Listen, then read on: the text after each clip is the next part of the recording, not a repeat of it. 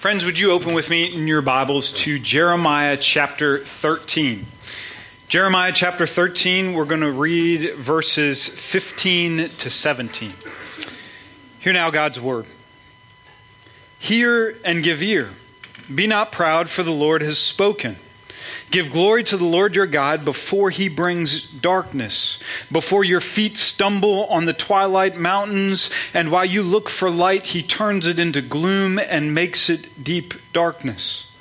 But if you will not listen, my soul will weep in secret for your pride. My eyes will weep bitterly and run down with tears, because the Lord's flock has been taken captive. Let's pray together. You say, hear and give ear, be not proud, for the Lord has spoken. That's our prayer this morning, Lord, that you would, in each of us, crucify pride. It would be put to death, that you would give us ears to hear afresh what you would say to each of us this morning. We ask that, we plead for that. In Jesus' name, amen. David Foster Wallace, the author David Foster Wallace, I think, was one of the greatest writers of the last 100 years. A phenomenal author. He wrote the book that might be familiar to some of you, Infinite Jest. I read about 2/3 of Infinite Jest, and I did it for two reasons. Number one, I thought the book was pure genius. And number two, I wanted to tell people that I had read some of Infinite Jest. I want to be the kind of person that reads David Foster Wallace. Well, Wallace actually spent a decade working on his last novel, The Pale King, but he never finished it because he took his own life in 2008. Before he did that, he laid out the manuscript, his working material, for his wife and his agent to find and put together and ultimately to publish. That was his idea. But there was a problem. Wallace is not known for linear plot lines. He's not very clear chronologically where he's going in his stories. And when he left his manuscript, he left it in piles. There were piles on his desk. There were piles inside of his desk. There was material on his computer. There was material on discs. There was a scrapbook that had some notes and sketches and ideas. All told, there was at least 1,000 pages in material in what might have been 150 distinct chapters. Now, you recover that as an agent and a publisher, and you know the worth of David Foster Wallace, and so you get to work. And it was a Herculean effort to publish The Pale King, which is a book that's ultimately half the size of the material that they had to work with. You read that book, and you can actually only guess at what the author originally intended would be the order of that book. We can only guess and assume and argue about what he had intended. I say all that because David Foster Wallace and the prophet Jeremiah share this in common. Neither of them organized the work that bears their name. Jeremiah's ministry, it lasted 40 years in a very intense time in Judah's history. And at the end of those 40 years, we know that he is abducted. He's taken to Egypt, and he goes missing, where he is presumed dead. He never gets to come back and organize the book of Jeremiah, all the things that he had said that the Lord had spoken. He doesn't get the chance to put this book together. Instead, an editor does that. We can only assume that that editor was Baruch, his friend and scribe, a guy we're going to meet later. But that means you have an editor under the guidance of the Holy Spirit who is putting the book together as we have it today. Because of that, I want us to think of the book of Jeremiah not as a linear plot line. We're not reading events chronologically as they occur. It's not a timeline. It's more like a scrapbook. The editor is taking pieces from different times in history, and he's organizing those pieces around distinct thoughts and distinct themes. If you're wondering why in this series we've tended to preach paragraphs from Jeremiah, I just read 3 verses, and not entire chapters, this is the very reason. You look at chapter 13, and it looks like the editor drew from 5 different places and put these things together in one chapter, and they're all organized around a similar theme, but I just chose one of them to examine more in depth this morning. It not only leaves us to speculate at how the thing is organized, but it also leaves us to make educated guesses about where we stand historically in chapter 13. Now, this chapter, it speaks about the downfall of the king and queen in verse 18. It speaks about impending doom from the north, who we know is going to be Babylon in verse 20. And so we're making an educated guess, and I share this guess with others, that Jeremiah is speaking these words during the reign of Jehoiakim in 597 BC. During the reign of Jehoiakim in 597 BC. So we're still about 10 years out from the time that the kingdom of Judah is going to be absolutely obliterated. We still have a decade of time left of Jeremiah's ministry here. Now, I don't want you to confuse the wicked king Jehoiakim with his dad, the wicked king Jehoiakim, right? I see on some of your faces that you were confusing those two. Don't do that. Jehoiakim. We're going to meet Jehoiakim later in this book, but we get introduced to something about his son right now. Y'all probably don't know much about the king Jehoiakim because he was 18 years old when he became king, and he reigned in the southern kingdom of Judah for 3 months. Like in the time of your summer break, he was crowned king, and then he was put into shackles, and he was dragged off to Babylon. That's how volatile things are in Jeremiah's day in Judah. You can read about Jehoiakim in 2 Kings chapter 24. Babylon's king Nebuchadnezzar, he comes to Jerusalem. He lays siege to that city. He surrounds the city. They finally run out of food and water. They need to give up. And so when Nebuchadnezzar enters the city of Jerusalem, he absolutely plunders it. He not only goes for the temple and takes its wealth, he also takes the best and the brightest of its citizens, and he brings them back to Babylon. Now, Nebuchadnezzar had already done this once before. He had already invaded Jerusalem. He had already exiled some of its citizens. And when he did that, he brought back to Babylon people with him like Daniel, Shadrach, Meshach, and Abednego. He did that once. Now he came again during the son's reign. When he comes a third time, he will destroy Jerusalem and he will exile the people from there ultimately. Jerusalem is absolutely devastated. Because of her rebellion, she has felt the heat of God's wrath. She's not destroyed at this point, but she is destitute. She's lost her pride. She's lost her king. She's lost her wealth, her best soldiers, even her skilled craftsmen and blacksmiths. I mean, she's barely alive at this point. She's under the thumb of Babylon. She's on life support. And still, she resists God. Still, she rebels against God. Does it not amaze us, every single one of us, at the human capacity to endure the self-inflicted pain that comes from running from God? That we as human beings, we have something in us where we would rather stay apart from God, run from God, be distant from God, even with the pain and the suffering then that brings, than to humble ourselves in the presence of God and come near Him. I've got a friend of mine who is in a recovery group, and they've got a saying in that group. When somebody comes and they join, and it looks like that person is not serious about sobriety, they join for a season, and then they kind of flake out and they leave the group. The group kind of says about that person, it looks like they need to find more pain. You get what they're saying there?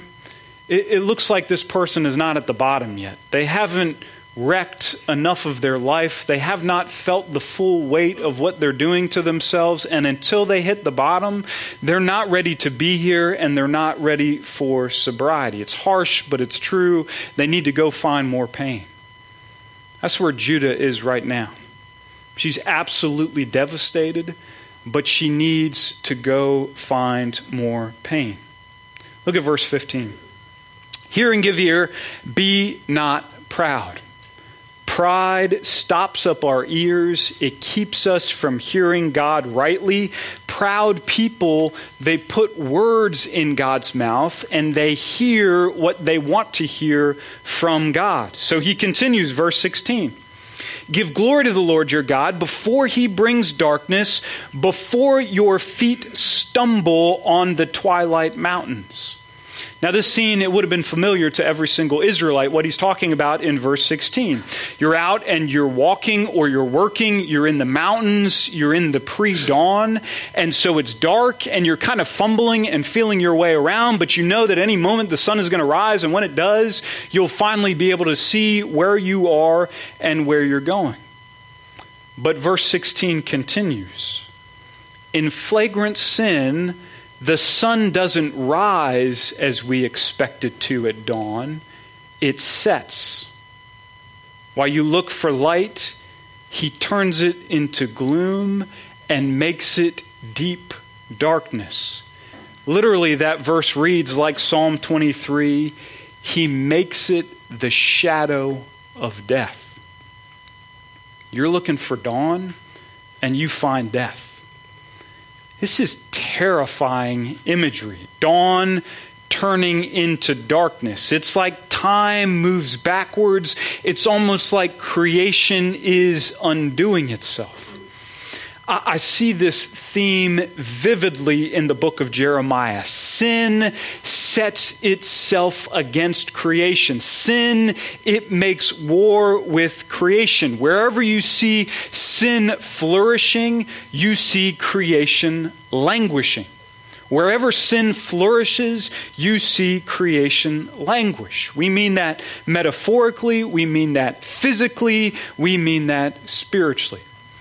Now that's an extremely dense thought to get our minds around, but I want to give us a few examples. I want to compare the 7 days of creation that we find in Genesis over and against the days of chaos that we find in the book of Jeremiah.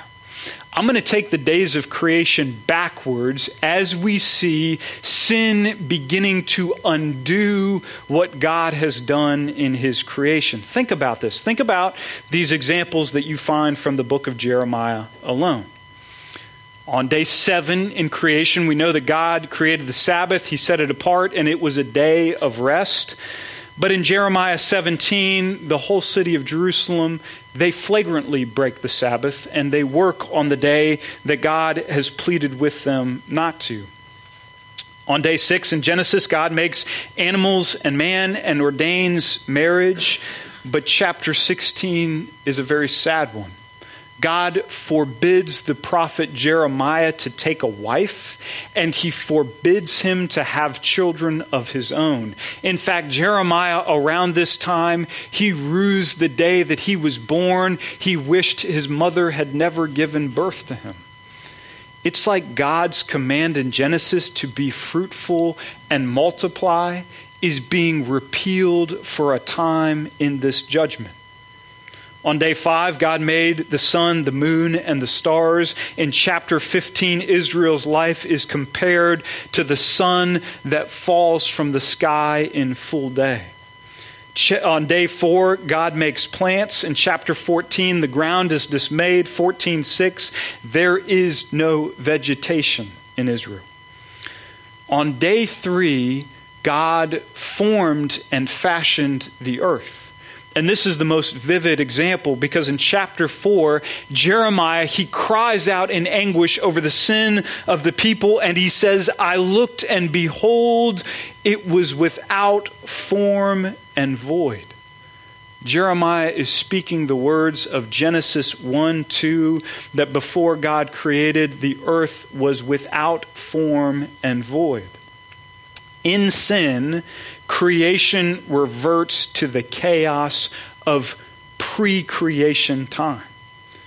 On day 2, God makes water. Chapter 14, a drought comes and there is no water. On day 1, God makes light. And here in chapter 13, dawn brings not light, but the shadow of death.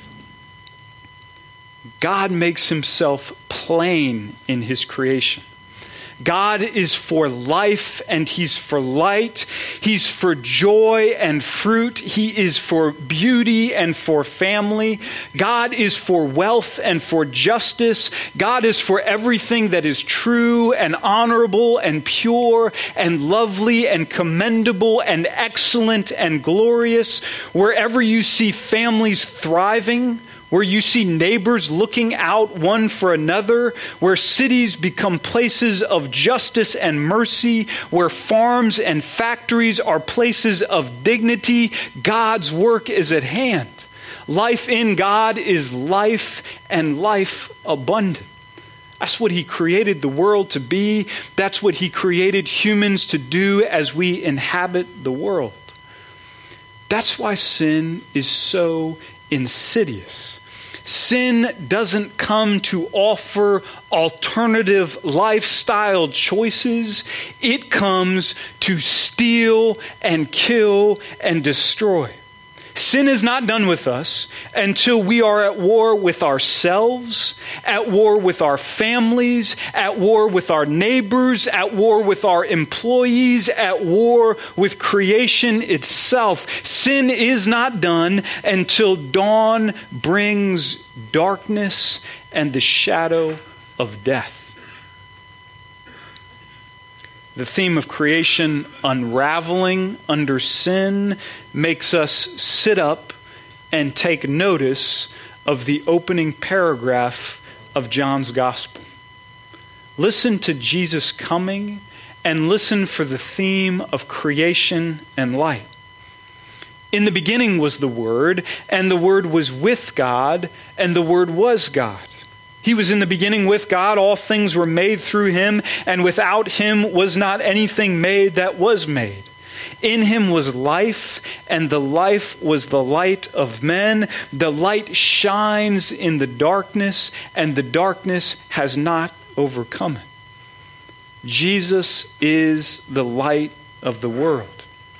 You could take that theme, and you could summarize the entire Bible, all 66 books, in 3 sentences. God makes light. Man runs from God into utter darkness. And Jesus comes to turn the light back on. That's what he comes to do. Judah can't hear this. Judah is not ready for this. From where she stands, God's world, it sounds stifling and oppressive. Life in God, it sounds like it's ruining her freedom of choice. The world of sin, that sounds enticing and enriching because the kingdom of Judah needs to find more pain. She stands in the book of Jeremiah as an anti-Ebenezer. She is a warning to everyone who comes after her. Behold and beware of life outside of God himself. Judah is clearly in the wrong. Judah deserves whatever God is going to bring to her. She needs to lay in the bed that she herself has made. And so when we turn to verse 17, we kind of wince for the hammer to fall, right? We wince for God's seething wrath and judgment. But that's not what happens in the text. Look at verse 17. But if you will not listen, my soul will weep in secret for your pride. My eyes will weep bitterly and run down with tears because the Lord's flock has been taken captive. What I want to know more than anything else about our passage is this. Who's crying? Is this the prophet Jeremiah who weeps? Or could this possibly be God himself who sheds tears? Because the way the book is organized and put together, the voice, it switches from Jeremiah to God and back to Jeremiah without warning. It does that through the entire book. Sometimes it's God speaking and then it switches right to Jeremiah. Sometimes it's right back to God. And so it's highly ambiguous who is doing the talking in Jeremiah chapter 13. But I wonder if that's intentional. I wonder if that ambiguity is intentional, because I wonder if we are left to think that it might be both. Jeremiah is dubbed the weeping prophet. He has wept for the sins of Israel. He makes me think of the Apostle Paul, who cries out in Romans 9 over unbelieving Israel, "I have great sorrow and unceasing anguish in my heart." This could be Jeremiah as he looks out over the sin of Judah and her refusal to repent, and he watches in horror and weeps. He weeps for the city of Jerusalem. But the alternative to Jeremiah is almost too much to bear. What if this is God? What if this is God speaking about the tears that he sheds for the sin of his people? Ezekiel chapter 33:11 says, "As I live, declares the Lord, I have no pleasure in the death of the wicked, but that the wicked would turn from his way and live. Turn back from your evil ways, for why will you die?" Luke 19:41, Jesus crests the mountain and looks over the city of Jerusalem, and he weeps. Would that you, even you, had known on this day the things that make for peace. God grieves a lost soul. Now, if you gave me 10 minutes and a sledgehammer, I could make this passage fit a clean kind of Calvinism that ceases to wonder in the sovereignty of God and the salvation of souls. But I dare not tamper with this text. As one commentator writes, in judgment, there is no grim pleasure in heaven or earth, nothing but the secret sobbing of the divine shepherd and his servant. Let's pray together.